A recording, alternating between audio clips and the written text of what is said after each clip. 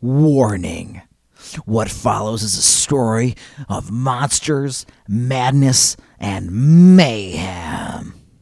I'm Nick. I'm Zach. Welcome to Weird and Feared, a barely educational podcast about global folklore that aims to enlighten, entertain, and expand your world.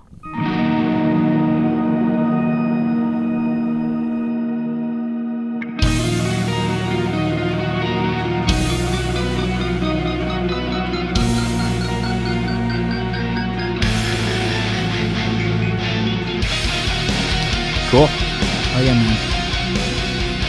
Alright, so, is this episode 2 of season 2, or is this episode 4? I can't wait. We were just talking off air about how confusing Halloween is. This is episode labeling is going to be very confusing. I would say it's episode 4, I guess. Because I guess since we did the whole breakdown thing, we got seasons now. We do. Even though we don't really stop. No, and when I name these, it'll be episode 50, whatever. But the season still matters. Like comic book run. Like season 1, but episode, it's fine. Yeah. We're making our own own timeline. Exactly. Yeah. Everybody just hang tight and keep track. But this is season 2, and I guess already episode 4, right? Because we began the premiere with the battle, which, again, the results of that battle have been controversial. Or would that be the finale of season 1? I feel because we started on episode 53, which if we do a podcast every week for a year, 52 is a full year. Yeah. All right. I get where you're coming from with that. You know what I mean? That's one way to keep track of it. Mm-hmm. But we didn't address it last episode. But yeah, we had a whole giant battle. Oh yeah. I know. I just dove in. That's all right. It's worth addressing now. It's still relevant because many people feel Santa Odin maybe got screwed by the Archangel Gabriel. Yeah. It's tough. You heard us talk about it. Everybody heard us talk about it. Santa was my favorite. Yeah. And I love angels, but I was willing to have Santa win. We could have gone on. Just that battle itself could have lasted forever with how many theories we could have just whipped out there. Yeah, in a year, instead of having like a whole new bracket, we'll just have a whole episode about Gabriel and Santa. Yeah. Round 2. Which is why it came down to the die. But yeah. I won't deny Odin is an ultimate badass, but Gabriel has the power of the god behind him, which is like outsourcing his power. Odin's the god of war. But I don't know. Odin is the we don't god need to of get war. back into this because we're going to go forever again. We got to stop. Right. This is why, guys. It was the dice roll. We left it to the fates. Yeah. And maybe, just maybe, Gabriel had a little bit of Wendigo shit in his head, so he was a little bit darker, a little bit more sadistic. Well, Odin wanted to fight. I just like the idea of Angel Digo, so I just want to talk about it whenever I can. Maybe a better name would have been Angendigo, but I wasn't smart enough to put that together that episode. Like you don't need the L. Angendigo. Nah, I don't know. Okay, anyways. Moving on though, it was a great battle. I'm happy it happened. Yeah, me too. It was fun. Yeah, absolutely. So we'll see what happens at the end of this year. Yeah, right? Yeah. Who's Manuel Gonzalez going to fight? All right, anyways. All right. Well, today we are now for something entirely different. Yes. Okay. In 1914, do you know what started? The First World War. Correct. The First World War broke out. Oh, my God. Already to the gate, one of the most horrific things in human history. Yep. It is part of a series of events that has led us to where we are in our modern world. Yes. World War I was called the War to End War, or the Seminole Catastrophe. That's the one I haven't heard all the time. Yeah. But the War to End Wars was seen almost as a means of mutual destruction. Modern technology had changed far quicker than the tactics and military tradition had allowed for. These changes in warfare led to some of the highest casualty rates in all of history. Oh, man, it was not good.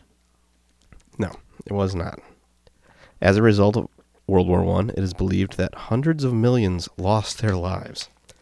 Not just military lives, but civilians included. Some during combat, some due to the ravaging of Europe that changed post-war. yet all were related back to the war itself. It's one of the most catastrophic things to ever happen. Yeah, the seminal catastrophe. God damn, right. Man.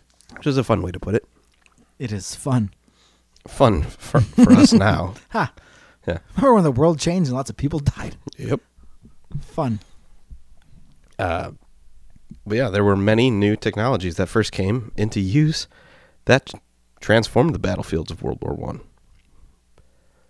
Machine guns were used on a scale that they hadn't been seen before. Oh, man. Flamethrowers. Oh, what a good idea. Chemical warfare Oh, God. made its first real appearance. Mustard gas. It's pretty popular. Yeah. And ever since we thought that was naughty. That's one thing we still think is naughty. Yeah, like that's a no-go. Yeah. No, people didn't like it.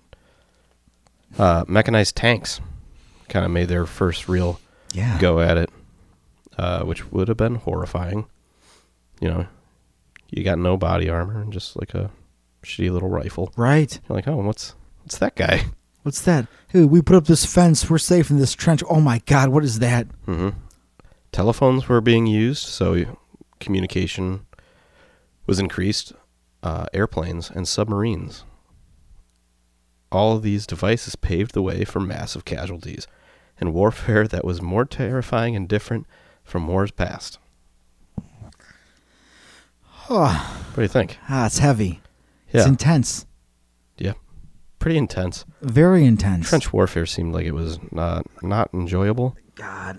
Whenever I think about a bureaucratic fuck up, I always think about, like, I overblow like work stuff. I always think about trench warfare. Where like the generals are like, this is a good idea, and everyone on both sides are like, no, this is bad for all of us. Yeah, we all hate this. This is not. Why are we even fighting this guy? I mean, I don't want to talk too much about. Well, I don't know what's gonna befell me this episode, but the fact when shooting stops, guys would play soccer who were enemies before. It's like, yeah, Right. put it to sleep. This is dumb. Yeah, and then their commanding officers would be like, all right, that's enough playing around, guys. We got to go blow them away now. Like, what the fuck? Me and Yusuf over here. Yeah. We're buddies, and now. Oh, Yeah, okay. like some of the ceasefires that you hear about or read about are I pretty... mean, the Christmas one is the most important one. Yeah, that one's pretty wild. But we're not talking about that today. No, because that's a good thing, and war is awful. So who knows what's happening now? Yeah.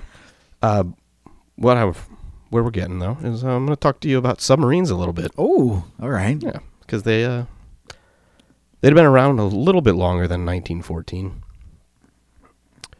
though they were not used on a large scale until the 20th century. Sure. Up until then, they were somewhat impractical or difficult to implement. Would it surprise you if I told you the first military submarine was of U.S. origin? It depends. We like weapons. We do. So it's kind of like, I'm like, oh, wow. I mean, it's probably going to surprise me when you say it came into existence. Yeah. In 1775, the Oh, first my God. military submersible submarine named Turtle was created. Oh, good job, everybody. The Freedom Turtle. And it was implemented. It was brought into existence by a guy we like to call General George Washington. Who the hell is this? It was a single-man vessel that used a small propeller to move it forward. It was acorn-shaped, and the mission of the Turtle was to attach explosives to British ships in the New York harbor. Did George? All right, so he commissioned this. Yes. Did George, He didn't build it himself. Did he drive it? Not that I know of. Okay. He rode this across the Delaware. He's like, come on, guys, follow the turtle. Yeah. All attempted missions by the Turtle failed, and in 1776, the Turtle was lost when its transport ship was sank. Ah, man. Turtle, I barely knew you. You're already gone. Yeah, it was pretty cool. The drawings of it are pretty funny. I don't understand how it would have worked ever. I hope it just looks like a turtle. It looks like an underwater acorn with like a guy that sits in it and it has like petals. This is like even before like Jules Verne shit. Who knows what this... Oh, my God. Mm-hmm. So then, through the early 1800s, there were more attempts to create viable underwater ships, but they all relied on manpower. So lots of difficulty with those. I was going to say it's a little limited. Yeah, we don't really do well underwater. So Humans, no. and it's a lot of water to move to power a ship. The first mechanical submarine used compressed air as a means of propulsion, and that was in 1864. Then there were some steam power options. Again, they were clunky, didn't really get the job done. I can't imagine trying to use a steam engine underwater. Real tough. It doesn't sound like it would go. It sounds like you would just suffocate whoever's inside the ship. Maybe. Where does the steam go? I don't know. Like, it has to go somewhere, right? A normal engine? Yeah, it's probably hot as hell in there. Right. Or yeah. Or it's just, you're just inside a giant bubble machine? It's I don't got to know. go somewhere. But in 1866, submarines started being more of a military option with the invention of the Whitehead torpedo, Oh, Christ. which was made by a guy named Whitehead. Fair. It was essentially a self-propelled bomb, which is kind of what we call torpedoes now. Yeah. They're pretty much the same thing. Yeah. Previous attempts at torpedoes were very impractical. There was a ship, I didn't write it down, but the Confederacy, we're Yes. talking mid-1860s. Oh, right yeah, now. we know what war's going on. They tried to implement a submarine with a torpedo, and it was called a spar torpedo. Essentially, it was a big pole with a bomb on the end of it. All right. It worked, but it also took out the ship it was attached to. Oh, so it's just a suicide boat. Yeah, basically. I don't think it was supposed to work like that, but that's how it ended up going down. Cool. Yeah. Good job. Oh, there you go. Good job, Confederacy. Great. Yeah, submarines used in a war where the country's coasts are just literally Yeah, connected. Yeah. I mean, I know they're trying to control the ports is what it comes down to. right. So, however, in the 20th century, the diesel-electric transmission changed the world of submarines and naval forces around the world. So, first big war that rolls around in that century, Uh-huh. we know what it is. Submarines were now viable and a formidable force, and the subsequent eruption of World War I was going to be a hunting ground for these wolves of the sea. Mm-hmm. Is that the episode title? The wolves of the sea? I mean, we'll see. I don't know where I'm going. Maybe. Could be. Oh, we'll see. We'll see. We'll see where we go. We'll see. No, we're not going to call it that now. No. You ruined it. Oh, sorry. All right. But the UK's involvement in World War I meant that control of the waters around the United Kingdom and in between Europe became extremely important. Transportations of tons of equipment and thousands of troops, control of the sea was vital. I mean, when you think about it, the UK is an island. Exactly. It's an island country. Exactly. Not in the way that we think of most island countries, but No. it's pretty isolated. And I mean, the sea is their bread and butter. Mm-hmm. The British Has are been modern. for quite some time. Yeah, right. Yeah, they slowly walked away from the fact that they were a brutal empire for a while. Basically, after the conflict we're talking about, Yeah. and the one that would follow, The sequel. because we just can't get enough. So Germany attempted to use these new submarines to take control of the seas or to attempt to slow the UK from engaging in Europe. Fair. So German submersibles are called Unterseeboots, which I knew this for a long time because I don't remember why I know this. But I just think it's funny because it sounds like if you were trying to make up a word in German. Yes. Like, Unterseeboats. yeah, like it just sounds like that. But that is what it is. Unterseeboats. So that is why we know, or that is why German submarines were called U-boats. Yeah, because we're fixed this. This is a better Yeah. thing to say. Unterseeboots? Like, no, it's a U-boat. Yeah, we're just going to call it U-boat. U-boat. It's a little more Americanized. Yeah, well, U-boat. that's exactly what it is. Yeah, it's like, we're not doing Yeah, that. U-boat. I'm not saying that. Unterseeboat. Yeah. But at the outbreak of World War I, the U-boats had an operating range of 5,000 miles Oh, shit. and moved at a whopping 15 kilometers per hour. Oh, fuck. What is that, like 8 miles an hour? Yeah, they're fucking speeding, dude. Yeah. 8 mph. So, but they would typically operate on the surface and would dive to make surprise attacks on vessels. So they're not doing all their boating underneath the water. Not like modern submarines where they're just gone for... Nuclear subs can go down forever. I don't even know how long they can stay underwater. Yeah, it's basically like a reverse Klingon bird of prey. Because like they would uncloak to shoot. These subs dive to shoot. Yeah. There you go. Sorry, this just came to me. In 1915, the U-20 fired a single torpedo at the British ocean liner, the RMS Lusitania. The ship sank 11 miles off the coast of Ireland. This was a civilian ship, though, so its sinking was very controversial.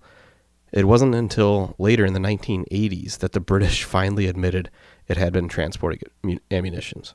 It's like kept up the lie that long? Yeah, and the reason they ended up saying, well, maybe it was carrying munitions was because people wanted to go recover it. And they were like, actually, there's a bunch of explosives down there with it, so maybe we shouldn't do that. And everybody's like, wait a second. Hold on. Yeah. It's like, we don't, it's like, I mean, we're like talking to Germany, like, we're all friends now, right? It's fine. We're buddies. Yeah, just don't tell Russia. Yeah, we don't tell them anything. Yeah. But 1,198 civilians were killed. That's not good. During the sinking of the ship. So for a while, Germany changed tactics after this because it actually drew a lot of attention, international attention. And so they changed their tactics to they would capture ships and goods as prizes of war, which was kind of the way things were meant to be done. You're not just murdering civilians out at sea and stuff. I'll never get over the rules of war. Yeah. What's civilized and what's not, and what's okay and what's these lines that are drawn. Yeah. But I mean, I would rather have you just capture this, take it, and don't murder all the people on board, especially if they're civilians. Right. So, unfortunately for the Germans, the Lusitania had 139 American lives aboard it, which 128 of them had died. Once it became obvious that this had enraged the U.S. and most other countries, but once it became obvious the U.S. was going to become involved in the war, Germany adopted the policy of unrestricted submarine warfare once again. Which is a.k.a. policy code fuck it. Yep. All right. Yeah. Well. Okay. I mean, tactically, they're trying to stop everything from coming into Europe. Right. Close it off. More than 5,000 Allied ships were sunk by German U-boats. My God. As you can imagine, this made U-boats widely feared. So I'm going to read you a little bit off of Wikipedia here. Sure. Of the 373 German submarines that had been built, eventually 178 were lost by enemy action. Of these, 41 were sunk by mines, 30 by depth charges, 13 by Q ships, 515 officers, and 4,894 enlisted men were killed. They sank 10 battleships, 18 cruisers, several smaller naval vessels. They further destroyed 5,708 merchant and fishing vessels for a total of 11,108,865 tons and the loss of about 15,000 sailors. So pretty crazy.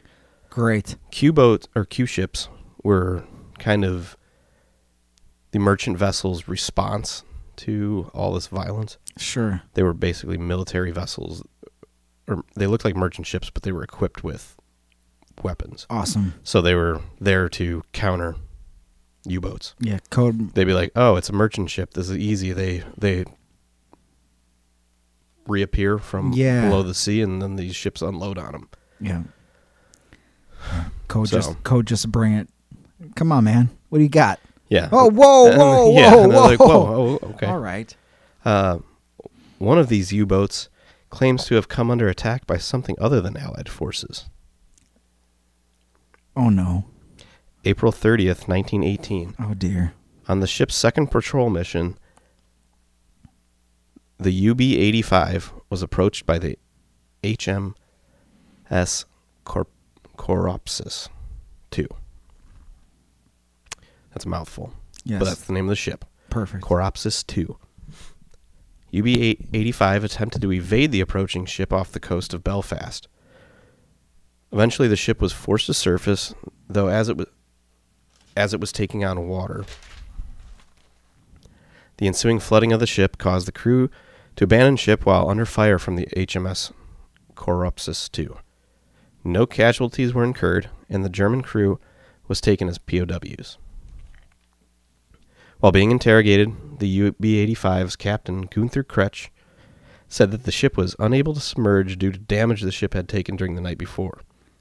Oh, no. Kretsch claimed that the night before they were captured, they had surfaced off the coast of Ireland to recharge the ship's batteries. While doing so, they were attacked by a creature from the sea. Oh, no. Oh, no. Uh-huh. Oh, no. What? The monster had horns, small, deep-set eyes, and masses of monstrous teeth. Jesus Christ. What The mass of the creature caused the ship to tilt over when it climbed upon its side. Yikes. It then proceeded to launch a vicious attack on the forward gun, biting large chunks out of it. Yeah. That was taken from War History Online.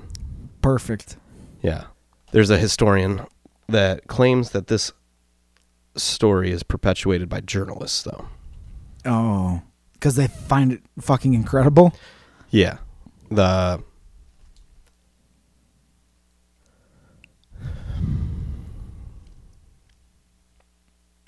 how do you not talk about this if you find this out? Right. McCartney believes, though, that they took stories from the 1920s and just kept them alive, keeping this story going and going. And he believes that the only real sea monsters during World War I were the U-boats. These tales of sea monsters that soldiers encountered were their way of telling friends and family that they were attacked using the sea monster attack I see. as a... Right. The U-boats are just sea monsters to them. Right. So, this came up recently, and this is why McCartney says that it's being perpetuated, because in 2018, they actually think they found the wreckage of the UB-85. Okay. It says that the sonar scans match the UB-85, but could easily be those of her sister ship, the UB-22, which lies halfway between each shipwreck. The only way to tell for sure would be somehow read the numbers painted on the ships, and McCartney states that he couldn't find anyone interested enough in diving down there to provide verification. I mean, yeah. Yeah. So, McCartney is a historian of marine archaeologist at Bournemouth University, and he puts the blame squarely in the lap of journalists for the story's continual spread. Because they don't calm down. Right. And he believes that perhaps the sea monster attack story is a fanciful fabrication intended to cover up the much more banal circumstance of simply being captured by the British due to either incompetence or circumstance.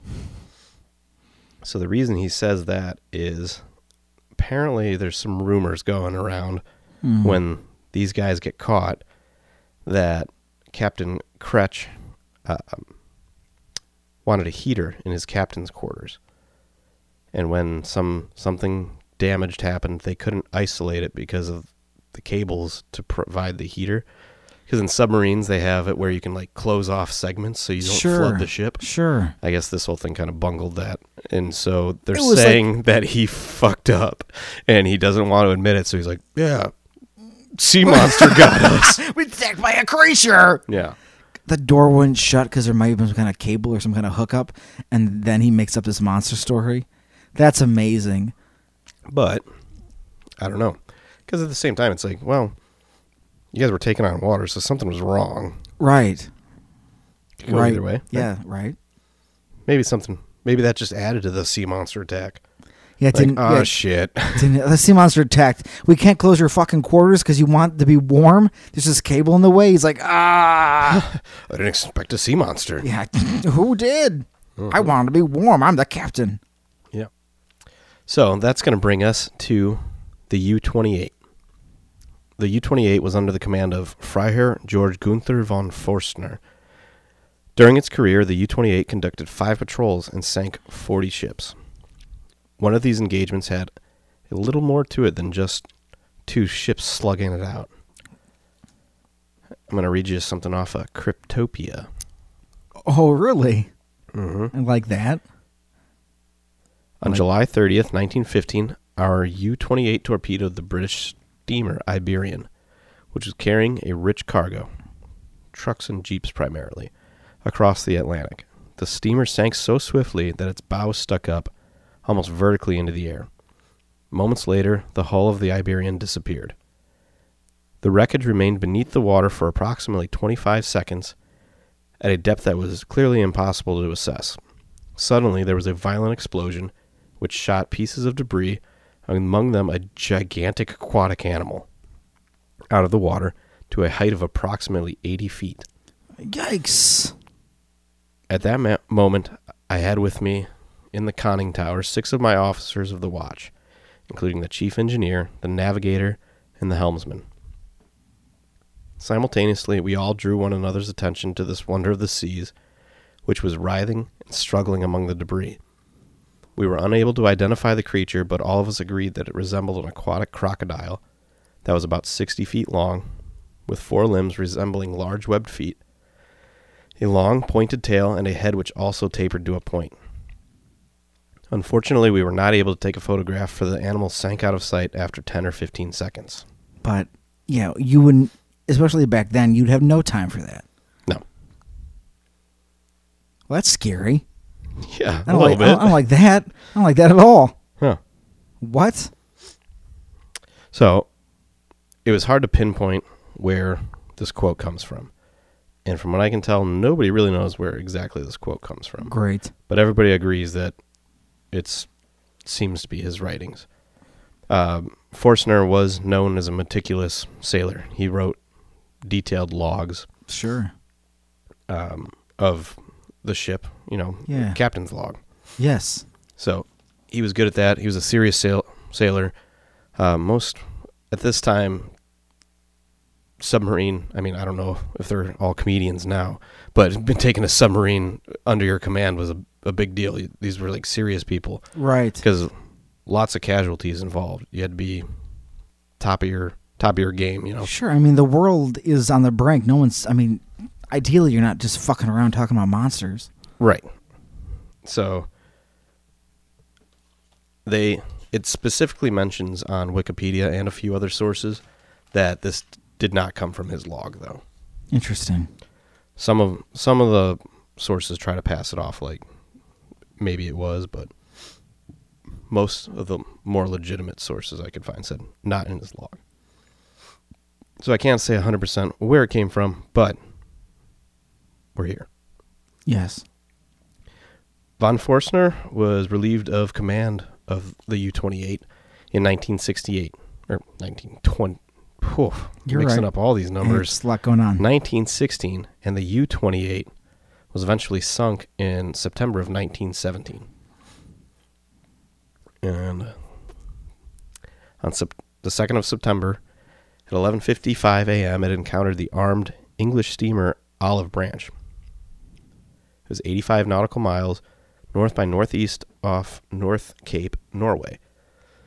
U-28 scored a torpedo hit and closed in to finish the steamer with gunfire. The shells detonated Olive Branch's cargo of munitions, which it had been carrying from England to Arkhangelsk, Russia, and the subsequent explosion so badly damaged the U-boat that it sank along with the steamer. All 39 of its crew were lost. Some were seen swimming but were not picked up by the Olive Branch's lifeboats. Damn it. An alternative description, though, of the event states that when the ammunition detonated, a truck carried as deck cargo was blown into the air and fell from a great height onto the U-boat, sinking it. The reason this is important is because everybody that had served on the U-28, minus Forstner, are gone. Damn it. So he wasn't on it when it sank, but everybody else that served with him that saw this Sure. is gone. So was he just not on the ship that time? He'd been relieved of duty. I think he got assigned to a different ship. Okay. That's why I mentioned that. Perfect. But, so he eventually it comes out in 1935. The book, The Case for the Sea Serpent, was published in Germany. And I believe it was in 1933 that Forstner released some information to a German newspaper where this account was eventually put into the book. But at that time, like I said, everybody else had died. Yeah. Some of the officers had been reassigned, but by the war's end, it was him and the one other guy from the ship. So nobody could really verify, because the one other guy that survived never came forward with this information. And it was like 18 years after this account that Forstner comes forward and says it. The Case for the Sea Monster. What an incredible book. Mm-hmm. Sea Serpent, but close enough. That's what I meant. I get too excited about it, sorry. Yeah, that's fine. So in 1935, the Case for the Sea Serpent was published in Germany. This offered even more details about the strange event and the actual cause of the Iberian's explosive finale. In Forstner's words, the description of an animal estimated at 20 meters in length, seen by me and some of the crew of the submarine U-28 on the 30th of July, 1915, in the Atlantic Ocean. It was sighted on the starboard side, about 60 nautical miles south of Fastnet Rock on the southwest corner of Ireland, after the sinking of the British steamer Iberian. This animal was hurled some 20 or 30 meters into the air by an underwater explosion about 25 seconds after the sinking of the vessel. Thrown full length from the water, it is possible that it was caused by the detonation of an explosive device on board, the existence of which we assumed was concealed in the ship's papers, or from a small boiler explosion. This explosion certainly could have been the result of a detonation, but in my opinion, only the bursting of the spaces deep inside the ship could have produced such air pressure.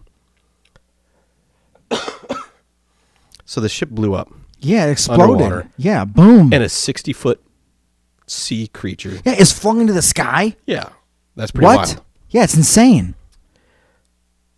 So the Iberian was sank, but there was a good amount of people that survived it. Oh, because, yeah, they have lifeboats. Mm-hmm. So it sank rapidly, so a lot of them were swimming around, all that kind of stuff. Yeah, but that's a not decent good. amount of them survived. None of them ever came forward until they saw this. It's one way to argue against it, but Sure. at the same time, something like this, when you're fighting for your life after a massive explosion, you're probably not paying a whole lot of attention. Maybe you just see some giant debris and you're not thinking too much about it. The first thing that pops into your head when you see this thing flying to the sky, you'll probably catch it with the corner as you're trying to just like paddle or swim or get to whatever raft you can. Is that that might be a 60-foot crocodile-like monster? Yeah. It's not gonna happen. No, you probably think it's part of the ship or something. I mean, you're swimming for your life. You're involved in the war to end all wars. You don't expect to see a sea serpent flying to the sky. Yeah, and even his account said it was only there for 10 to 15 seconds. Yeah, so that's nothing. Yeah. So you're not focusing on it by any means.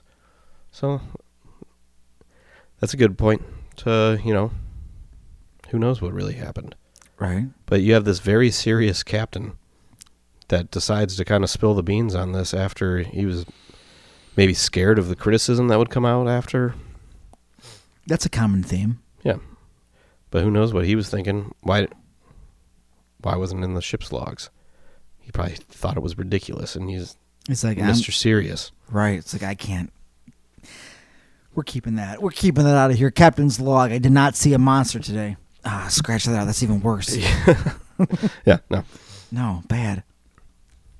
So were the U-boat captains seeing literal sea monsters? Or are there mosasaurs still in the ocean? That's exactly the points on both ends. Uh-huh. That's exactly what that is. Yeah. Yeah, with flippered fingers. They got those. That's what that is. So, like we've talked about in previous ocean-bearing episodes, We have. only about 5% of the ocean has been documented. Millions, possibly, of creatures have yet to be identified. Is it possible that monsters from the age of dinosaurs are still below the water. So mosasaurs, this is just taken straight from Wikipedia Sure. and streamlined for listening pleasure. Beautiful. Yes, that's a perfect phrase. Mosasaurs comprise a group of extinct large marine animals. Maybe extinct. Yeah, the quotation marks are important. Yeah, I'm throwing those in there. Yes, I like it. Yeah. Mosasaurs probably evolved from an extinct group of aquatic lizards during the last 20 million years of the Cretaceous period. With the extinction of the Ichthyosaurus and Plesiosaurus, mosasaurs became the dominant marine predators. Scary. Mosasaurs breathed air, were powerful swimmers, well adapted to living in the warm, shallow inland seas prevalent during the late Cretaceous period. Mosasaurs were so well adapted to this environment that they gave birth to live young rather than returning to the shore to lay eggs as sea turtles do. Jesus. They're reptiles. Right. So, Scary. Like eggs pass. yeah. Nah. Nah. Skip. The smallest known mosasaur was Dallosaurus. Actually, that wasn't too bad. Turneri. Dallosaurus turneri. Nice. That sounds good. Sounds like a Game of Thrones character, to be honest with you. Kind of. Anyways. Which was less than 1 meter. So, Little guy. 3 feet-ish. Still scary. Larger mosasaurs were more typical, with many species growing longer than 4 meters, which is around 13 feet. Yeah. Mosasaurus hoffmanni, the largest known species, The Hoff? the Hoff, may have reached up to 17 meters, being just shy of 60 feet in length. Maybe I mean, that thing's scary. it was currently the largest publicly exhibited mosasaur skeleton in the world. It's on display at the Canadian Fossil Discovery Center in Morden, Manitoba. It's nicknamed Bruce, Perfect. and it's 43 feet long. Oh, God. Mosasaurs had a body shape similar to that of modern-day monitor lizards, but were more elongated and streamlined for swimming. Their limb bones were reduced in length, and their paddles were formed by webbing between their long finger and toe bones. Their tails were broad and supplied the locomotive power. So it's kind of like how you see, like, iguanas, like Yes. sea iguanas and stuff like that, Yes. swim. But these are huge. They're giant. So that estimated 17 meters being just under 60 feet is kind of what a Forstner claims to have seen. Exactly. There's other reptiles. There's saltwater crocodiles, Yes. which can get up to, I want to say, 24 feet. And prior to the past couple, maybe decades, I didn't write any of this down, Sure. but it was thought that they wouldn't cross large bodies of water.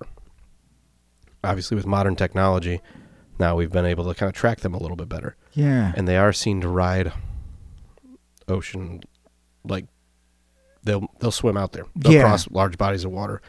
Hop in a current or something, just Yep. go for it. Yep. Damn. So there are massive reptiles in the water. Are they mosasaurs? I like to think so. So, like earlier, where I was joking about like calling this like wolves of the sea. Mhm. These are like dire wolves of the sea. Right, and that's They're why I fucking said horrifying. maybe. It's fucking horrifying. Yeah, they're huge. I mean,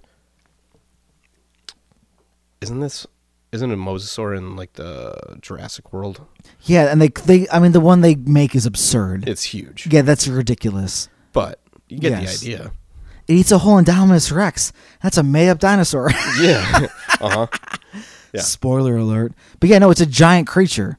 Yeah, well, because the whole thing is they feed it with a great white shark. It's like, all right, guys, you made a giant thing, but 60 feet in real world terms, that's still terrifying. That's huge.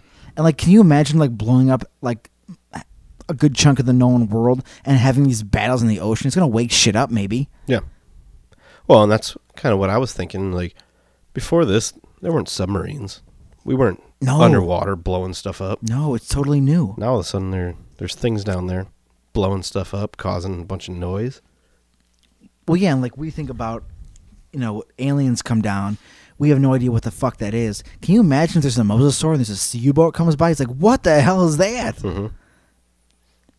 He tries to talk to it. He just bites its turret and fucks it up. And then, because the captain wanted a heater in his quarters, it floats to the surface and then sinks to the bottom. Yeah, and the thing climbs on it and just... and then they're like, oh, shit, the British are coming. Let's get back. Guess we'll just tell them it was a sea monster. Shit. Yeah. Get attacked by a goddamn sea beast. Yeah, and they're like, I don't know. So I don't know. It is odd that this guy... I mean, I don't know why you would come out after 18 years or whatever it was and be like, yeah, by the way, when I was a U-boat captain, this happened. This was like, what? Yeah. That's not like making up stuff to try to justify seeing a submarine. No. Like that author says. Right. But I don't know. Well, because back then people wrote letters, so like people knew how to write. So I'm assuming they would use metaphors like a sea monster attacked me when it's just a submarine. Right. Like that's what it means. Like it's this creature from the depth, but it's a U-boat. It's a man-made mechanical device. But then this guy comes out like 18 years later and says he gets attacked by a monster. He's like, no, it's a giant lizard that fell out of the sky. It had flippers. It flew into the air. I mean, you can see the drawing that kind of went along in There's the a drawing? with it. Yeah. I mean, it just looks like a giant alligator getting tossed out of like an explosion. Like that's Zach, like that's hilarious. That's like what went along with this. That's first hilarious. That's hilarious. It's flying through the air. book. There might as well be a caption going "Wee." Yeah. It's so silly. Yeah, but I mean, it was very alligator looking, like, or crocodile. It is. Yeah. You know, it doesn't look like No. a shark that got. No. He looked pretty proud of himself too. He just He's looks like, "Hey." smug. It's like, It's like, I could swim now. I can fly. was he a British mosasaur? He was off the coast of the Ireland, so maybe he's Irish. All right. Different. I don't know if that does anything. No, it doesn't change any. No, it doesn't change my attitude towards him at all. Mm-hmm. Unless he had like a. If we zoom in, does he have like a thing of whiskey beneath his flipper? Not that I can see. All right, so maybe not that. Mm-hmm. Pint of Guinness. It's like, hello. Yeah. A little later. Yeah, bye. Yeah. So there was another theory that I read about, and I don't know. Like, this is getting kind of weird. Let's get weird. Like, I mean, not that this isn't weird. Oh man, we got half of this show's name is weird. Let's do it. So some people like to think that the ship that they blew up was like a 400-foot long ship. Sure. They think maybe Don't. somebody was shipping this 60-foot. Oh my god. Yeah, that seems It's like even- a little. They think maybe they were bringing it to America for research. It was in a U-boat though, or No, was it it was in the the other one. the Iberian? Yeah, Perfect. Was that its name? yeah. Good. All right. But I don't know. Like, then you get into the British are hiding monsters. Yeah, we got a whole new thing going on. And that just seems even more ridiculous. Well, and then if in World War I the Germans knew the British were hiding monsters, no wonder why the Nazis went crazy in the occult. We have to summon demons They have monsters? to battle the English monsters in the sea. Yeah, we need to talk about that. at So, some I point. mean, we'll get there. Silly We'll Nazis. get there. Well, that was going to be my first point. Like, these Germans aren't fucking Nazis. Not into all this bizarre shit. They're just an empire trying to conquer, like, countries, like you do. Mm-hmm. They're not trying to summon spirits from God knows where. No, They wouldn't be transporting this giant monster is my point. Right. But I like the British are transporting it. Man, people just want to have fun. The British are transporting a monster across the Atlantic to the Americas. Yeah, I'd watch it. Yeah. Did it happen? I don't think so. Maybe. I don't know. There's some weird stuff. Maybe. Well, let's just go another step. Maybe that gator was actually the pilot of the ship. It was controlled. It was hooked up Maybe to his... it was just the ship was his armor. He was a battle serpent. Yeah, he was a battle... He was a battle serpent, and his flippers were like exposed, and that's how the ship moved. That's really the conspiracy here. Yeah. Could be. Didn't have a propeller. His tail wagged. Rawr. Save the queen. Rawr. Yeah. What? Did that ship say save the queen? I think it did. Get the Unterboat over there. Fuck that thing up. I think the British have a monster in their boat. Yeah. How did the British get monsters, though? Hello, England. Is there a monster in your ship? I don't know. They're like, never mind. But it's cool to read about. This creature is actually called the U-28 creature. Like, that's what it's known as. I like that name. Yeah, it's kind of cool. It gives it like some kind of, well, obviously, some kind of official like militaristic listing number. Like, oh shit, U-28 monster, it's coming. Yeah, so the U-28 creature, and that's what we learned about today. I like that. It was pretty interesting to read about. I got to learn about submarines a lot. Well, it's nice to hear a story about World War I that involves a monster, not just horrible things like I did that one time. Yeah. just on land murder. Yeah. This is a monster. I mean, there's plenty of that going on. Yeah, well, right. It was, obviously the same period, but we focused on the monster part, which is wild. Yeah. So U-28 creature, the creature that erupted 60 feet out of the water and swam away. I think if I have time, Maybe it's a baby Godzilla. Gojira. Oh my god! In the remake with Matthew Broderick, Godzilla was a mutated sea iguana. I'm just saying. It's true. Just saying. There's an explanation. Mm-hmm. He wasn't some ancient creature unlocked by nuclear war, which is also very cool. That's very cool. Yeah. Very cool. Yeah, I like both of those ideas. Yeah, I do too. Yeah, but the U-28 creature. Maybe I'll just, if I have time, we'll just recreate that exact image from flying through the sky. But I think maybe I'll give him like a British flag. Or like some tea. Or he'll have tea and a monocle. What if I just draw Winston Churchill as a lizard? He was alive then. He wasn't flying through the sky. He served in World War I. I think he wasn't in the Navy. Maybe. In charge of the Navy, I thought. Oh, maybe he was on that ship. Maybe that was... Oh, my God. Oh, my God. Was Winston Churchill the lizard? Yeah. Can he change shape? Sure. Is Winston Churchill an alcoholic shapeshifter? Yeah. Well, that's a whole different thing. Could be. Yeah, U-28 creature. Mm-hmm. Great. Fun stuff. Yeah, it is fun stuff. I like that one. Mm-hmm. But yeah, short and sweet, though. It doesn't matter. Yeah. All good. Oh, it's perfect. That's perfect timing. Yeah. We also spent 4 hours discussing a monster battle with human beings in it who won most of the rounds. I think Muhammad Ali should have got further than he did. Should he have? No, he shouldn't have. He battled a sorcerer. Yeah. Who, I mean, yeah, he was a sorcerer. And coyotes. And coyotes. He beat them. He's just punching coyotes. Well, we had to roll the dice. How many coyotes? Yep. Well, he got them all. I'm glad I contested it. Because, if it would have rolled a number where it was a number of coyotes he could not have beaten, I would be like, nah, man, he's dead. But it was few enough where he could just knock him out. Mm-hmm. Well, I don't know. I got no transition. But if you want to contact... If you want to contact us, I was going to say, if you want to knock them out, that's not what you should say. Email us at weirdandfearedpodcast@gmail.com. But we're also on all the social medias. Weird and Feared, Facebook, the Instagram. I think Facebook is just really, that's just like garbage. I mean, as far as like the algorithms and stuff go, Facebook's rough. It's pretty rough. It's not great. Find us on Instagram, though. That's fun. And the page, even though it's still owned by the same company, man, whatever. Yep. But Weird and Feared at the Patreon. If you want to help us buy books and research a bunch of cool stuff, you can do that too. Mm-hmm. So we can fill your ears and heads full of knowledge. Man, I would love to fill your ears with knowledge. Yep. And then anchor.fm/Weird and Feared. It's like calling into the show. You leave us a voice message. We can either say what you want us to say in the show if you got something cool to talk about, or, we can just play your recording in the show. That's an option too. But either way, follow us around. Do what you got to do and stay spooky. Stay spooky.